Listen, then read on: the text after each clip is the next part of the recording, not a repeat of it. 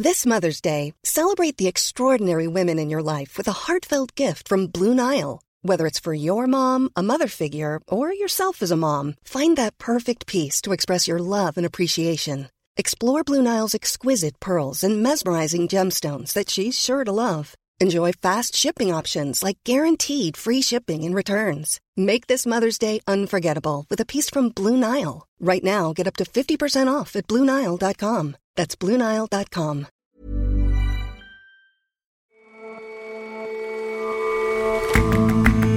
Hello and welcome to The Intelligence on Economist Radio. I'm your host, Jason Palmer. Every weekday, we provide a fresh perspective on the events shaping your world. Despite promises from President Donald Trump to revive America's coal industry, it's withering. Our correspondent visits a protest camp in coal country with a surprisingly wide base. Some supporters in Trump t-shirts, others eating pizzas sent by left-wing firebrand Bernie Sanders. And India is the world's largest producer and consumer of sugar. But a mad set of economic policies has resulted in a surplus of the sweet stuff. 7 million tons of it.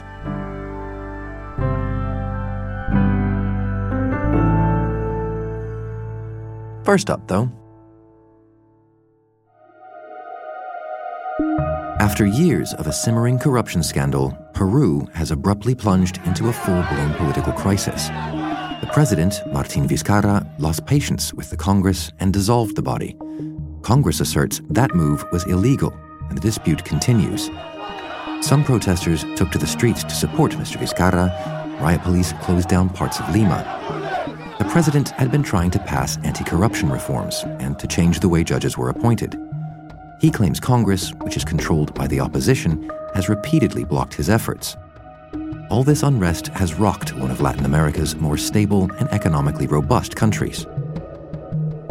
This kind of instability is clearly not healthy for a relatively newly established democracy. So, the question really is, will Peru be able to move on from here to establish stable governance, honest and effective governance? And I think, the answer is still very much in the open. Brooke Unger is our Americas editor. Well, what's happened in the past few days is that the president of Peru, Martin Vizcarra, has dissolved Congress, and Congress responded basically by suspending the president from his job and appointing the vice president in his place. So it looked for a while that Peru had two presidents, but that vice president has now resigned, so we're back to one president and one Congress that insists it hasn't been dissolved. How did we get here? What is it that has the president pitted against Congress like this?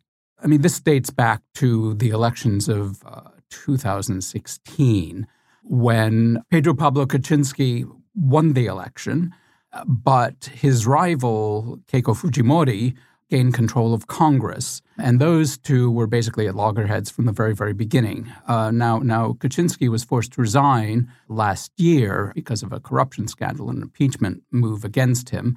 And Mr. Vizcarra took his place. He was the vice president. But he and Congress have been at war just as the previous president was. And what do the Peruvian people make of this sort of impasse in the government and now an attempt to dissolve Congress? Well, the Peruvian people are pretty much on the side of the president. He's a lot more popular than Congress is. He's got an approval rating of something close to 50%. Congress has a disapproval rating of something close to 90%. And that's to a large extent because Congress is seen as obstructing anti-corruption measures that the president wants to pass. On the other hand, last time Congress was dissolved was in 1992, and that episode was beginning a very dark period in Peruvian history. And so the current president's dissolution of Congress does raise some very uncomfortable memories. I mean, what happened back then was Alberto Fujimori, who is Keiko Fujimori's father, dissolved Congress and began a period of authoritarian and sometimes quite brutal rule that lasted for about 8 years. He's actually now in jail serving a 25-year sentence for human rights crimes and crimes against humanity. So, that didn't end well. And for people to see Congress once again being shuttered is disquieting. But, the two situations are not really parallel. I mean, you're not seeing tanks on the street current president hasn't dismissed the attorney general, hasn't dismissed the Supreme Court, and, journalists are not being intimidated and harassed. So, I don't think we were seeing the beginning of another Alberto Fujimori type period. And the people are supportive of the president simply because they view him as an anti-corruption campaigner that the country's politics needs. Well, I think one of the reasons that Vizcarra has had some public support is that he's seen as cleaning up the mess that has been created to a large extent by the so-called Odebrecht scandals, which basically have involved this Brazilian construction company bribing politicians across Latin America, including in Peru. In Peru, you've had 4 of the 5 most recent presidents in some way linked to this corruption scandal. So, Peruvian public life has been dominated to a large extent by this scandal, and Vizcarra is seen as being something of a new broom. And what happens now? We've gone from one president to 2 to back to 1, it seems. But how will all of this play out? Well, it's not completely clear. One possibility is that the Constitutional Tribunal may in some way try and mediate some sort of a settlement between the president and Congress. Another possibility is that early elections will be held, for both Congress and possibly for the president himself. And so, it may be that we will have a fairly complete political renewal. The thing is that nobody really knows what that's going to bring. There are no real obvious emerging leaders on the horizon, so it's very unclear who's going to take this country forward. Brooke, thank you very much for coming in. Thank you, Jason.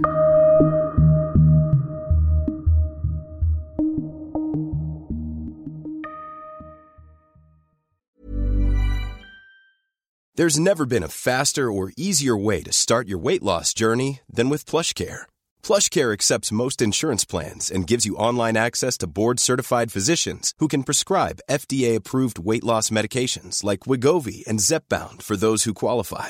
Take charge of your health and speak with a board-certified physician about a weight loss plan that's right for you. Get started today at plushcare.com/weight loss. That's plushcare.com/weight loss. plushcare.com/weight loss. All of our life, we've been kicked around, we've been put in jail, we've been shot at, we've had dynamite thrown at us, and then you don't want us to have nothing. Well, I tell you, Mr. Horn, I'm going to be standing right there on that picket line looking at you just as long as it takes. In Harlan County, Kentucky, both coal and protest spirit run deep. Violent industrial action in the 1970s inspired an Oscar-winning documentary. They're treating us like that we're animals, dogs. Well, we aren't. We're American citizens. 40 years before that, the Depression-era Harlan County War, as it was known, was a much more drawn-out and bloody episode. At its peak, nearly 6,000 miners refused to work as they unionized for the first time. These days, the unions have all but evaporated. There are barely 6,000 miners in the whole state. President Donald Trump garnered support in coal country by promising to resurrect the industry. We are putting our great coal miners back to work. But that hasn't happened. Yet many miners still back Mr. Trump, perhaps for his brand of politics beyond coal policy. And that protest spirit hasn't dimmed either. It's an old coal county. It's historically depended upon its deep coal mines. James Astle writes Lexington, our column about U.S. politics. He's been reporting from this remote part of eastern Kentucky. A company that was running 5 of those mines went bust in July, turned out not to have covered the last wages of its workers, and a whole bunch of them blockaded the coal trucks that it had intended to ship out to sell the last coal that they dug unpaid as it happened. What's surprising is that many of the divides that define today's America, political, cultural, industrial, have all surfaced at the protest camp. I got some right over here. Are you sure? Yeah. Hello. You're definitely well provisioned. All right. I met a bunch of miners still on the tracks over 2 months after this blockade, this protest started. One of them, just for example, was a guy called Darrell Raleigh. He'd been on the tracks since the start. It's 2 weeks of a bounce check, and then they owe me another 8 days that I've not seen at all. He's 64 years old. He's been underground for over 4 decades. He gave me a good sense of the history of the protest, what had caused it. If you look up, you can pull up in there and then you can see the mines. We drove out along the rail tracks to see the coal that the miners were blockading. Just here? Right there. You can't, like I say, we can't go up there. These deep Appalachian mines in this mountainous, forested countryside. And the entrance to the mine then is... It's right there where that belt line's at. Oh, really? Just there? Yeah. Okay. What was very interesting about Darrell was not only that he was a very good guide to this protest, but also he was had himself participated in some of the protests back in the 70s, violent protests that Harlan County was synonymous for, where striking miners tried to set up blockades and there was violence with company thugs, as he put it. But he also could reach back even further to that, to the 1930s, to the much more violent industrial action in this area that his father had been involved in. Back in the 1930s, Appalachian miners in Harlan County tried to get organized, unionized, that is, for the first time. And there were serious gun battles. There were many people killed. What did he tell you about it? Just some of the things that went on about people getting shot and people was refusing to go to work, and they'd go drag them out of their houses and make them go to work. Who was doing the dragging? The company gun thugs. So, I mean, how big is this protest and who's taking part in it? Is it just the miners? It's ebbed and flowed, and it's definitely diminished now. So no doubt one of the most remarkable, surprising things about this protest was the way that it brought together people from across the political spectrum. Politicians from the left were sort of in an almost nostalgic way encouraged to have an opportunity to speak to striking workers in a part of the country that's gone heavily for the Republican Party and especially for Donald Trump. So Bernie Sanders sent some pizzas to the miners, for example. And there were other left-wingers who were just turning up rather randomly to help them with their protests, this sort of band of anarchists who helped set up the camp for them. And yet at the same time, it was clear that the miners are not their fathers and grandfathers holding the picket line, secure in their union membership and clearly of the left in their politics. Almost none of them have criticised President Trump, who said he'd bring back coal, and yet most of the mines in their county have just closed. You know, there was one sort of telling incident where a transgender activist leader who helped set up the camp as they knew how to do, but this person who wanted to be known as they, not he or she, had an argument with a trucker who was wearing a Trump T-shirt. The miners refused to back the anarchist, and the anarchists all sort of up sticks and left in a huff. And it seemed to me that was just a little bit indicative of where politics is in this part of the country. Of course, people are basically decent. Anybody who supports their cause will be welcomed, and hence this extraordinary gathering of people from the left and the right in politics. But at the end of the day, the trucker wearing the Trump T-shirt was going to have the backing of the miners, not the left-wing anarchists, and it was the anarchists in the end that had to go. And so what did the miners themselves make of that kind of dynamic, this sort of motley crew of people who were showing up and then those kinds of things happening? So I think the miners were bemused by the range of supports, including high-level political support that they had. I asked Stacey Rowe, who was one of the main organisers of the camp, a miner's wife, what she felt about all these politicians coming calling. You know, we're nice to them. We don't say we don't. Yeah, that was for us. We don't say one way or the other what we are politically. We appreciate anybody supporting us, no matter who it is. We just don't say whether we support them or not. No. You vote, right? Nope. You don't vote? I don't vote. In all honesty, I don't like none of them. I might like something that Trump says. That don't mean I like everything he says. James, this is an industry that Mr. Trump's administration has promised to revive, but is still kind of slowly petering out, and yet that doesn't seem to have had an effect on people's attitudes to him. I think that's exactly right, Jason. And what that shows, I think, is that the nature of Trump's appeal to these workers, these miners, was not really about his economic promises. These miners have seen mine closures for decades. They know that the coal industry is dying in America. especially in Appalachia, and it's not coming back, not by some presidential fiat. They like Trump because they think he represents them in some broader cultural way. He speaks their language. He stands for people like them. And so they'll forgive him if he doesn't deliver on his outlandish, in fact, unachievable economic promises. And they won't go to his opponents, who they don't think speaks for them, is like them, represents people like them. So I guess one of my takeaways from this trip was that cultural identity in politics in America these days is so much more important than class or economic identity. James, thank you very much for joining us. Thank you.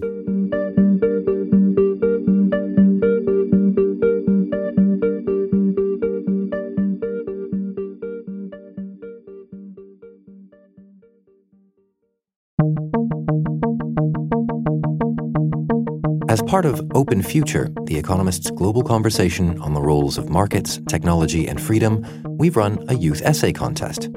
Big congratulations to Larissa Parker for her winning submission on creating a new legal framework to address climate change. But there was also one particularly interesting entry.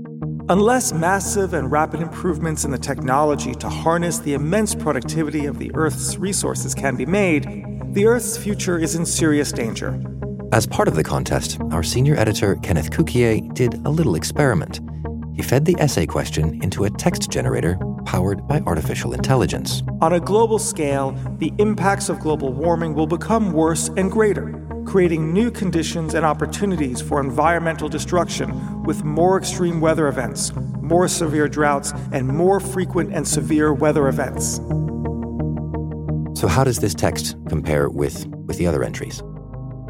Well, it's actually pretty good. I would put it a little bit at the low end of the mean. Keep in mind, it's an essay contest for 16 to 25-year-olds. Most of them were of high quality. They were typically more coherent in terms of an argument, but the language of the essay written by the AI was extremely high. And so how far are we from a world where we can't distinguish the AI's text from a youth-generated essay? I think we're already there, and that's what this essay shows. This is what you would expect from maybe a 16-year-old or a 20-year-old who was distracted and doing other things and didn't have a very logical argument, but has a lot of very serious words put together. It's going to improve, but what was remarkable was that it was coherent and that most people wouldn't have suspected that it was actually generated by a computer.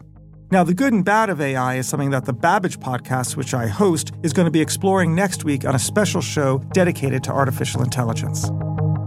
Kenneth, thanks very much. Thanks a lot, Jason. And this weekend, the Open Future Festival will take place in Hong Kong, Manchester, and Chicago. The last tickets have been released. And if you can't make it, follow the live stream at economist.com/openfuturelive. And, of course, check out Babbage with Kenneth next week, wherever you listen to podcasts. From oceans of syrupy chai to sticky coils of jalebi, Indians, it would seem, adore sugar. But in the year ahead, they literally can't consume enough of the sweet stuff.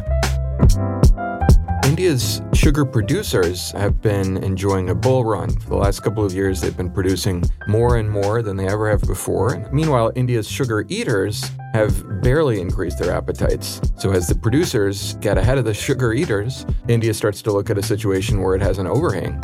Alex Trevelli is our India correspondent.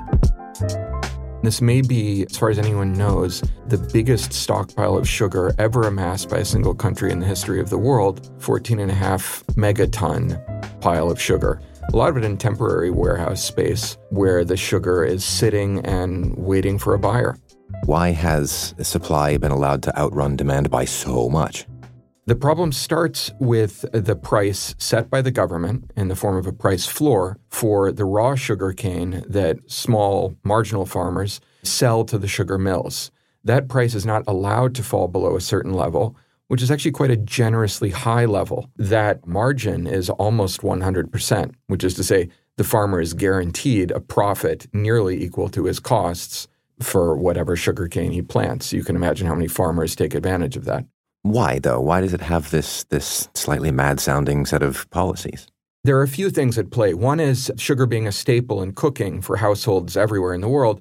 governments want to keep sugar cheap. There are so many farmers involved in the production of India's sugarcane. You've got something like 7.5% of the country's rural population counting on it each year, that you don't want to disappoint them. These are voters, and if anything goes terribly wrong for them, you've got financial and social crisis on your hand. Much easier to raise prices that these people earn for their product than to lower it or let it float. There's an incredibly tight nexus between the politicians of these states that grow the most sugar, happen to be the two most politically important states in the country, and the so-called sugar barons, the businessmen who end up running the mills. Very often, a mill owner one year is a politician the next year and vice versa. So it seems like there aren't a lot of reasons for India to change the system it's built for all of these different motivations. But what's it going to do with all this sugar? There are plenty of reasons to keep India an expensive place to produce sugar, but then you end up with these problems. The most physical manifestation is this 14.5 megaton sugar bomb. And the stuff goes bad after a year. You've got the maximum 24 months in the warehouses, which costs something to construct, before it starts to degrade and becomes less marketable or even unmarketable. So it's urgent now that India finds a way to get rid of it. But since it was produced at great cost, the natural way to sell it to neighbors becomes difficult or prohibitive because there's cheaper sugar pouring out of Brazil and other parts of the world. Why does anyone want India's overpriced sugar? Now, if you know the logic of India's bureaucrats, you might guess what comes next. Why not pay people to buy our sugar in the form of export subsidies? What's happening now is that, in effect, bonuses are being given to the sugar mill owners who sit on these mountainous millions of tons of sugar to sell overseas. And for every quintal they sell, they're given a certain number of thousands of rupees. I think it boils down to about 15 US cents per kilogram. That adds up to about $1 billion, and it may not be enough. The Indian government is doing other things to try to persuade foreign buyers through bilateral agreements to sop up its sugar, which costs too much because, of course, so much should never have been produced in the first place. That's the best way anyone's figured out to deal with it, and it's not even good enough in the sense that that stockpile now at 14.5 million tons is expected to grow by at least a couple of million tons over the next year. What about things that you might be able to make from it and get some value added? Let's say Indian farmers keep on producing so much sugarcane. There are better things to do with sugarcane than make sugar that's not wanted. In particular, in today's world, ethanol is a very appealing destination for it.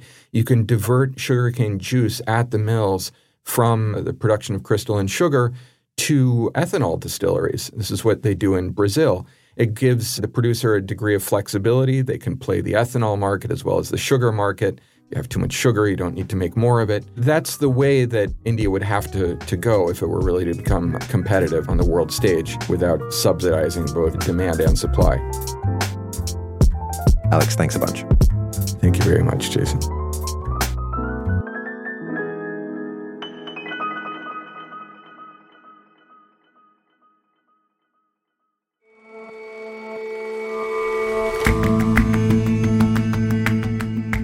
That's all for this episode of The Intelligence.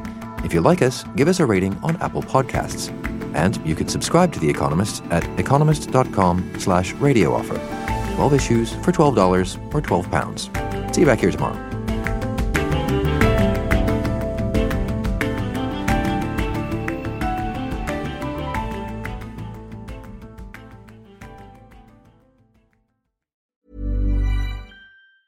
Hi, this is Janice Torres from Yo Quiero Dinero. If you own or operate a business, whether it's a local operation or a global corporation, partnering with Bank of America could be your smartest move.